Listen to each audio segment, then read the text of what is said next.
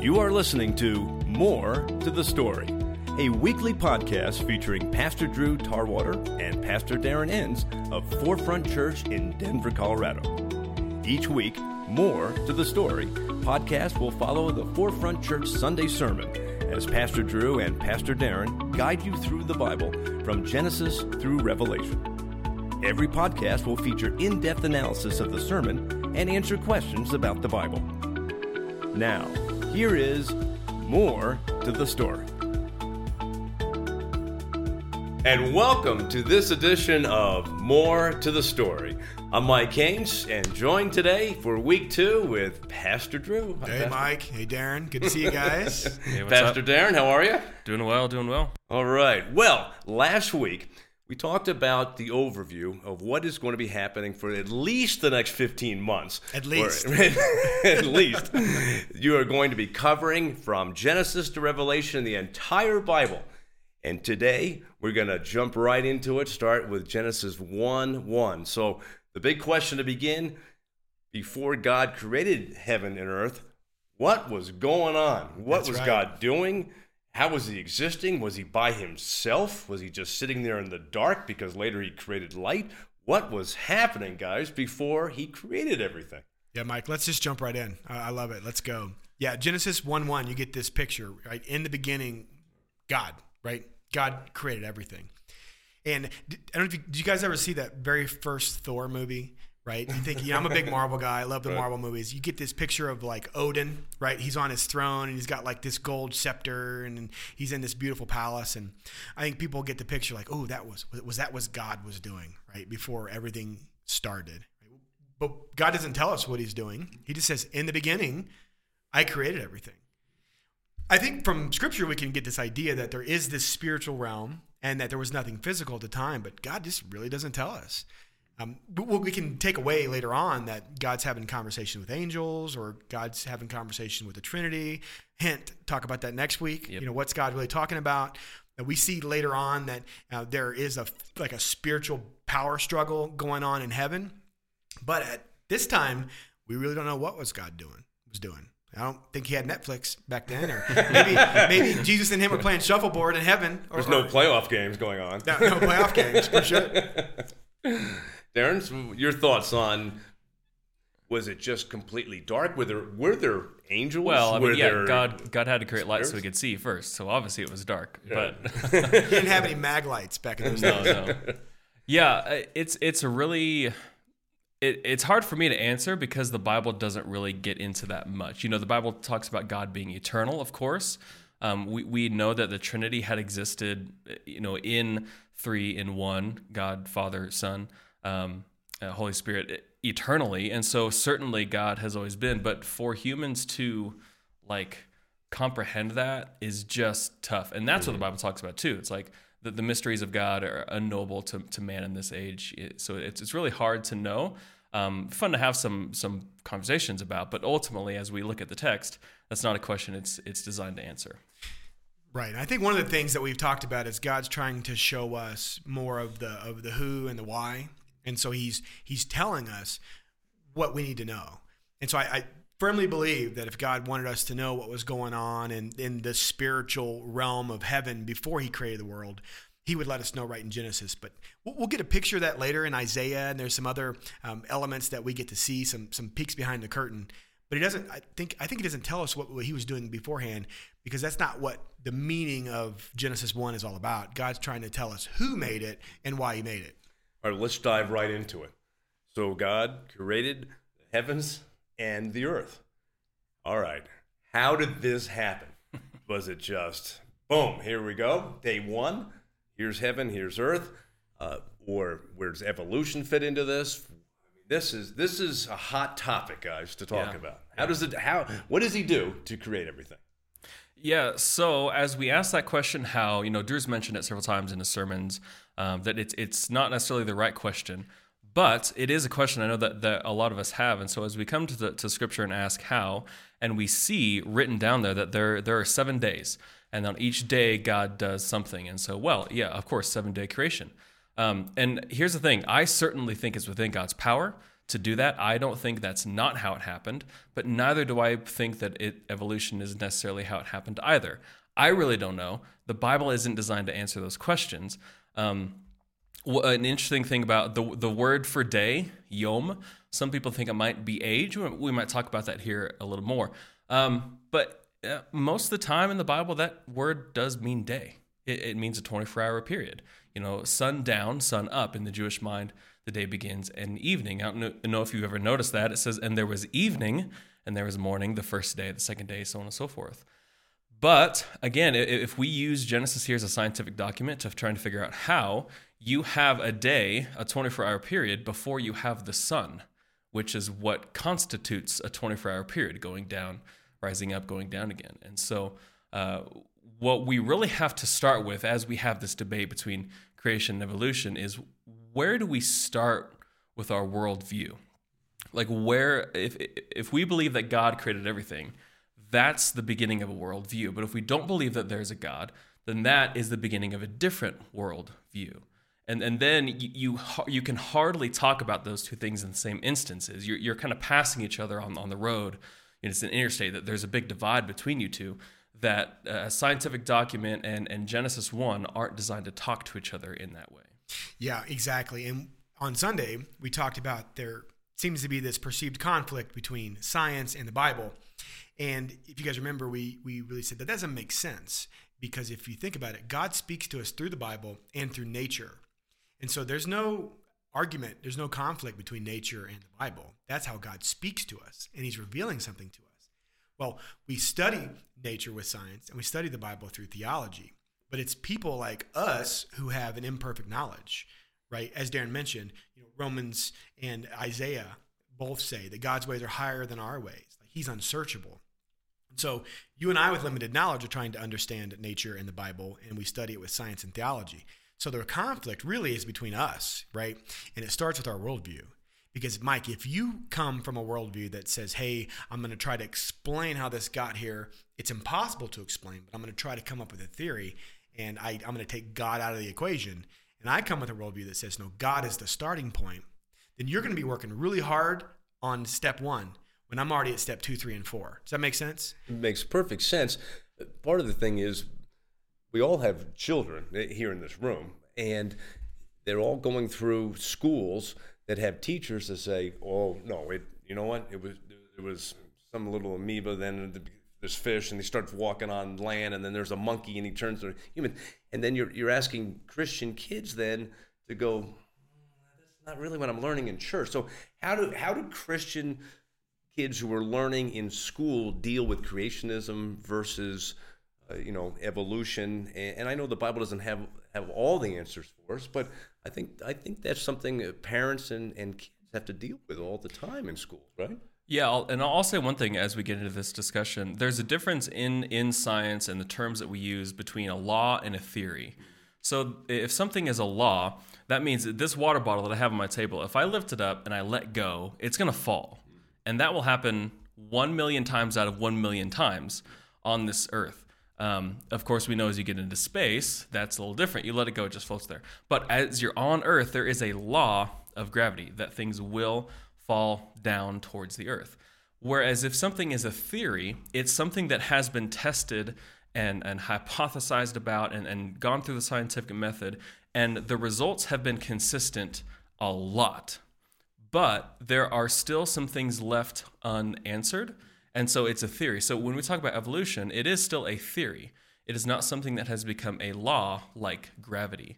And so even the scientific community has to admit, I think, I hope I'm not misspeaking here, because we're guys with theological degrees, Drew and I, right. And so I hope we're not stepping on a minefield here. I'm only a pretend scientist. Right. We like to think that we're read and well learned, but the reality is I only have a liberal arts, like I took a couple science classes in college.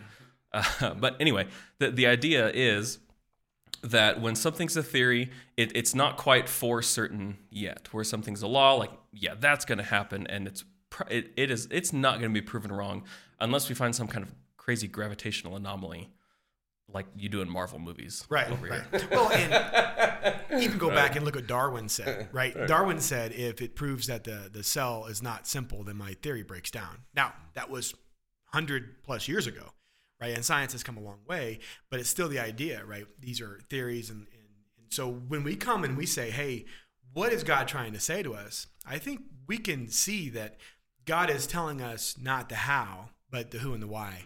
The reality, though, Mike, is that we want answers, right? So we come to the Bible and we want it to give us the answer on the how, because naturally we are inquisitive people and we want to know how. How did all this get here? How did you do it, God?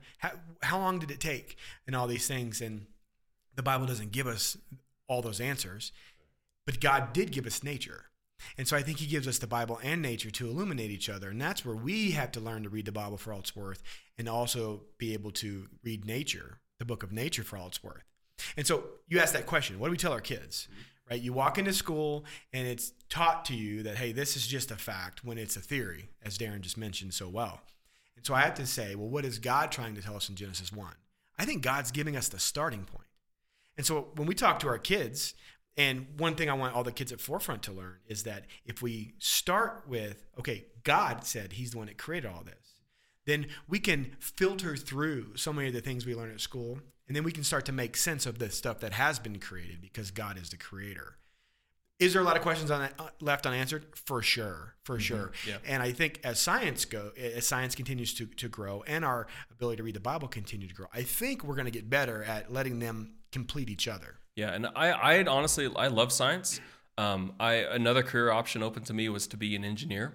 Do a lot of math and do a lot of science. I love that realm of things. Ultimately, I just chose to go with music and now seminary. But as far as what I'm going to teach Evangeline, as she gets older and getting into school, I'm like, praise God for science. Like I think that science is just figuring out how God made it work. Like right. It's really awesome to see. A lot of times I hear a Christian scientist will say, like, yeah, as you get down into the minutia of the smallest of cells, and like what holds a cell together, what holds the atom together in order to make life, like what in the world is behind this thing? Like I'm a collection of cells, a collection of organs, and a collection of tissues that somehow is able to walk and talk and think and spit. Like, what in the world? How in the world did that happen? God, praise God. Yeah, and to think there's a soul inside you too. Yeah. It's just It's mind incredible blowing. to think about. Let's move through this week. We're going through first chapter in Genesis, and let's just start going through the days, and you guys can also continue to discuss, is it 24 hours? Are there billions of years between these circumstances? Let's start with light. After God's created everything, now the days are going by. Why did there need to be light? What was that about? So there's this really cool pattern you'll see, Mike. Day 1 corresponds to day 4, day 2, day 5, day 3, day 6. And so in day 1, it's let there be light. And there's this, within this pattern, you'll notice that God 10 times says, let there be, and there is. So there's like this decree. And so again, what is God saying to the people, these ancient Near East readers? He's saying that I am the creator king, right? Let there be, and there is. I mean, there was no voting system back in the day. What do you guys think about? I mean, whatever your views on voting rights, these people had no rights. Ancient Near East people, you listen to what the king said. And so God is demonstrating again to these ancient Near East readers, let there be and there is, I'm the king. And so let there be light and there's light. Let there be air and there's air. But you see this pattern, right? And so what we talked about on Sunday was within this pattern, you see God creates, but then he fills it with life and he gives it purpose. Now, you have to start somewhere though, right? And so he creates the heavens and the earth and he says, let there be light. So, Darren, when did the sun come in? Yeah. So, as I've already mentioned, like there's light. Lateral, like you were Mahomes there. Yeah, there's light on day 1, but then on day 4, that's when the sun and moon and stars are created. And so, once again, a scientific document. Well, the moon doesn't give light, but that's what this Bible says, that he created the greater light to rule the day and the lesser light to rule the night, and that's the moon and the sun. But the moon just reflects light. We know that now. And that they would not have understood how the moon can reflect light, but that's how it is. So yeah, on day 1 there's light, and then day 4 there's bodies given dominion to rule the light and to shine the light. And then on day 2 we have the sky and the sea created. There's this vault that separates an expanse that's created. And then on day 5, those areas, the sky and the sea, are populated. And God gives dominion to the birds to rule the air and the fish to rule the sea. And then on day 3, he creates the land and vegetation. And on day 6, he creates the animals to have dominion, in a sense, over the land and eat the vegetation, including humans. Right. And what I love about this, and let's just take the light, for instance. If you take the laws of science, which I'm not going to get too deep in because, I can't speak Einstein as well as some can. But we look at the universe and we see the universe is expanding, right? And we see that planets circulate around stars and that galaxies have billions of stars, right? It's amazing to think about, right? So when you see day 1 and day 4, are we saying, well, there actually weren't any stars in the universe until day 4? Again, I don't think God's telling us how. I think he's telling us who, and he's telling us why. So on day 4, he's saying, hey, all of these lights you see, they are to give light to life and to give us time. So he's giving purpose. He's like, I'm creating time on day 4 based on what I created on day 1. So in theory, you could say day 1, God created all of the stars and planets in the universe. In day 4, he actually gives them purpose. And so I think what God is saying again is, I'm not telling you how, but I'm telling you why. And also don't forget that the context the Israelites would have heard this in was when they just came out of Egypt. They knew how the Egyptians thought their gods created things. They also knew how the Babylonians thought that they created things. And what this tells us is that those worldviews, the Egyptians and the Babylonians, are not correct. And so when God creates the lights, that means that the Egyptian god, whose name is Atum, who eventually becomes Ra, the sun god, no, God created that. God, Yahweh, the name of God here in the Bible, is the chief God. He is the highest. He is the best, and to the Israelites, the only one that they should have worshipped. Also, God created the great sea monsters, whereas Babylonians, the great sea monster had to be defeated by their god Marduk in order for Babylon to be created. So there's dueling creation stories here that the Israelites are being communicated to them that no, here's how our God, his name is Yahweh, here's how our God created things, and it's not like them. They're wrong. This is how it is. And God does this really cool thing, Mike, where he takes things that we know to make sense of, right? And so if God was going to speak to us today, he would take something in 21st century speak that we understood to give us context. Right. And so he's giving context to these ancient Near East readers, and he's using, like Darren said, their creation myths and correcting it. Because what was the biggest question that these Israelites who got rescued out of Egypt wanted to know? Right? They grow up in Egypt. They hear about all these little gods you don't want to make mad because you want it to rain and you want your crops to grow. And all of a sudden you see 10 plagues happen. You get rescued out of Egypt. You go through the Red Sea and God parts the waters. And you're going, who is this God that just rescued us out of here? Right? And so now Moses is saying, let me tell you who he is. He is the creator, not Atum, not Ra, not Geb and Nut and Tefnut and all these weird Egyptian gods, not Marduk, not these Babylonian gods you've heard about. It's actually just one God. And then he's later going to say in the Shema, which we'll have fun with in Deuteronomy, that the Lord is your God and he is the only God. And so learn to follow him. And so there is this, 40-year journey he's going to take them on to teach them that he is the only God. And so he uses context that they understand in creation mythology to make sense of, like, no, I'm actually the one who created all this. And you see that in verse 2, actually, where he talks about the earth was formless and void and God's spirit was hovering over the deep. That's in direct conflict with the Egyptian myth of creation, because their fake, little fake God spoke himself out of the water and hovered over the waters. And God's saying, no. It's actually my spirit that hovers over the waters, that brings life and adds order to the chaos. So it's really cool. In 21st century, we can't really grasp it because our context is different. But if we can learn to set ourselves back in that context, it's beautiful and it opens up for us. I don't want to drag you guys back into the murky science waters, but if we follow along with Darren was explaining on the different days what was happening. You go through water and sky, vegetation, you get the birds, you get the fish. All right, got to ask. Where are the dinosaurs in this? Where are the dinosaurs? Come on. Well, just like John Dutton rides a horse, I want to say that, Adam was probably riding a Triceratops. Okay. I mean, again, science in the Bible, right? Again, nature in the Bible. Nature, we've unearthed fossils that show dinosaurs did exist. And we see that God created creepy things and animals to give purpose and add life to the earth. So did God create dinosaurs? For sure. Did dinosaurs and humans live at the same time? We don't know. They just missed the ark. They were late. Their ticket said 5, but the ark left at 3. That's right. So. Yeah. That must be the only explanation. God's plan for the dinosaurs was not to float for 40 days. And when these were created, everybody got along. Now we're talking before man gets here, and the fall of man.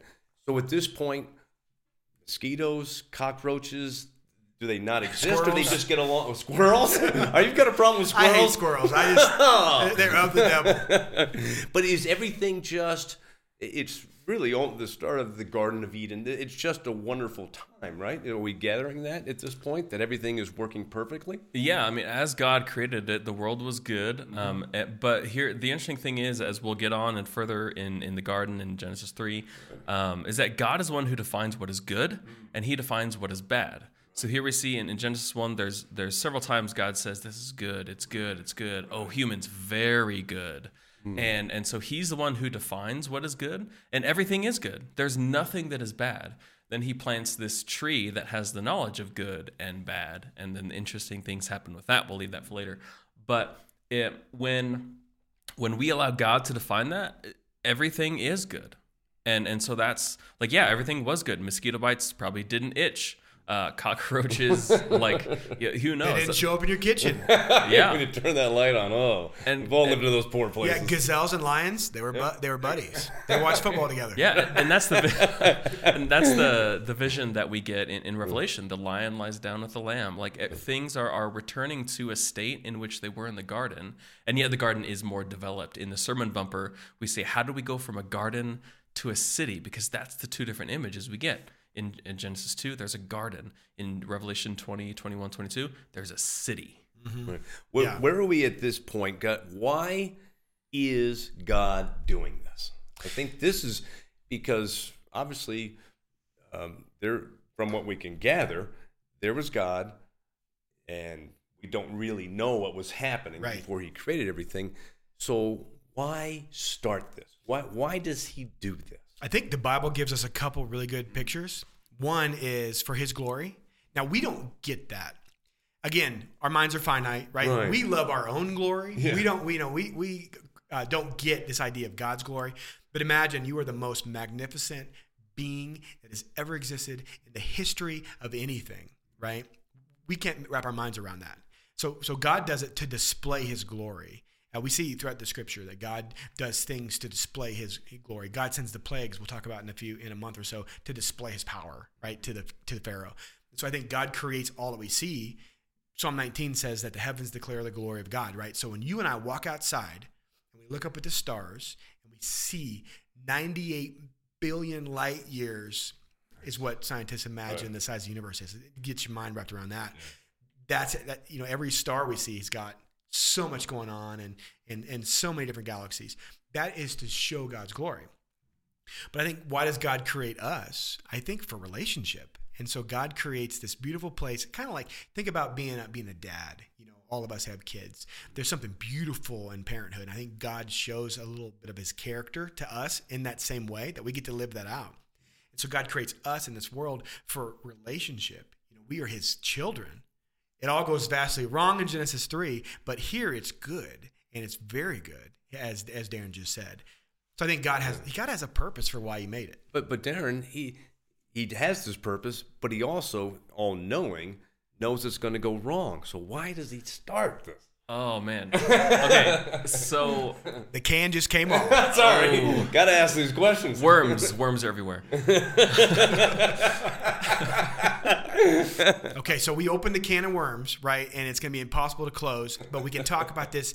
This is a running theme throughout the Bible that we're going to talk about, because you have very big schools of thought on this. Reformed theology, which tries to say, let's fit this into a nice, tidy little box and make sense of it. And you got more of the free will thought process is that, God can look down the annals of time and know who says yes, but he gives us the ability to choose. So which one is it? Did God know Adam and Eve were going to sin? Well, if God knew, the Bible says that God foreknew and predestined those that said yes to Jesus to be conformed to his image, then yes, God did know sin would come. But why did he allow it? Well, I think you have two running themes throughout the Bible, and that you have to wrestle with the tension and at some point realize that we can't answer it. It's that God does give us free will to choose, to say yes or no, but that God is also sovereign and in control, right? So does God make things happen? Yes. Does God give us the ability to choose? Yes. Do we need to say yes? Yes. And God wants to work through our choices. Exactly. Through us. But he already knows what the answers are going to be. Right. But God, from what we can tell in Scripture, doesn't want to be a puppet master. So he creates Adam and Eve, which we'll get to in a couple weeks, and they make a really bad choice, but he allows it to happen because he loves and he allows free will. So again, how do we wrap our minds around that? We will unpack that for the next 15 months because that is a theme of redemption. But what do we know from now? When God created the world and he created it good, there was nothing sinful yet. But there is a theory out there called the gap theory. And I want to just tickle this out. Sure. Because between Genesis 1:1 and Genesis 1:2, some will say, well, God created the heavens and the earth. But then all of a sudden we find the world dark, empty, and void. Is that when the power struggle in heaven happened? Satan grabbed a bunch of angels and tried to revolt against God. We see this in the book of Isaiah. And then now God cast Satan and the demons now, right? These fallen angels out of heaven. And so God created everything good. Things were good. Then all of a sudden, Satan tried to have a power struggle against God and God cast him to the earth. Is that what happened between Genesis 1:1 and Genesis 1:2? That's called the gap theory, right? And there's a lot of fun to talk about with that. Yeah, so I'm actually taking an intensive Hebrew study class on Isaiah this semester. So check back in about 5 months, and I'll answer this for us. What it says in Isaiah. All right. But yeah, so with that gap theory, so as we read Genesis 1 and 2, it says, in the beginning, God created the heavens and the earth, period. That's where that gap is. So God created it. Billions, eons, whatever of years happened. Now the earth was formless and empty. And so when we come to that and look at it in English, that might be an okay way to look at it. However, when we look at it in the Hebrew, the first word of the Bible actually has some controversy with it. Like you don't get very far in and you're already in trouble. The first word of the Bible is Reshit, which means beginning, first, head, that realm of meaning. But Chief. Yeah. Sorry. You got to bring the Chiefs in. Every single podcast. Anyway, so we have Reshit, beginning, but it has a preposition attached to it, which is just a b sound. So b, Reshit. And that b sound means in, with, by, that kind of thing. But when you have that preposition attached to a word like Reshit, it can also create this clause. If you remember anything about your English grammar, a clause is something that's dependent on something else. So if I say, when I go to the store, that needs another thing. When I go to the store, I'm going to get milk. Right. That's a complete thought. So another way that we could translate the beginning of Genesis here is that when God began to create the heavens and the earth, then the earth was formless and empty. So he created it, but it was still in this chaotic state with the water, with the things in there. And so if we look at the Hebrew like that, which I will admit is not a super popular, I think one of my professors at seminary said that's about a 30 to 40% of scholars like that and think that's the way it is. But if we look at it that way, then that just negates any chance for there to be a gap there because verse 1 is dependent on verse 2. When God began to create the heavens and the earth, that's dependent on what comes next. Right. And I think too, in completing that thought, if you say, hey, how do I learn to read the Bible for all it's worth? Right. And I'm going to say, God's not telling me how, but he's telling me why, and he's telling me who. What God is doing in Genesis 1:2 is he's saying, hey, the Egyptian myth was this, there was nothing but dark water. Then this fake God who spoke himself out of that water, hovered over the water. God's saying, no, in the beginning, I created it. I created the dark water. Everything was formless and void. And then my spirit came and created life. And we said, let there be light. And so again, I don't think God necessarily is saying that there was just this void and emptiness. God is just saying that let me correct your wrong thinking from the ancient Near East point of view. And so again, God is telling us who in this case. But it's really fun to talk about because the gap theory is kind of goofy. and kind of fun to dive into. It's great. And unfortunately, though, we have run out of time this week, but we've got a great cliffhanger. Man is coming. Man is coming.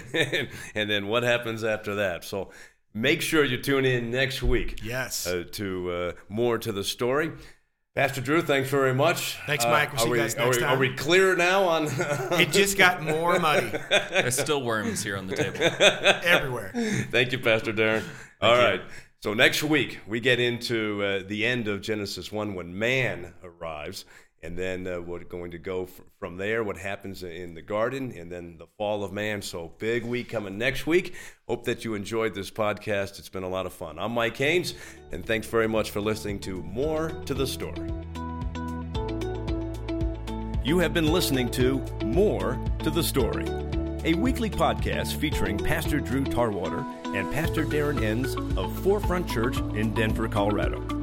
Each week, More to the Story podcast will follow the Forefront Church Sunday sermon as Pastor Drew and Pastor Darren guide you through the Bible from Genesis through Revelation. Every podcast will feature in-depth analysis of the sermon and answer questions about the Bible. Thank you for listening. We'll be back next week with another edition of More to the Story.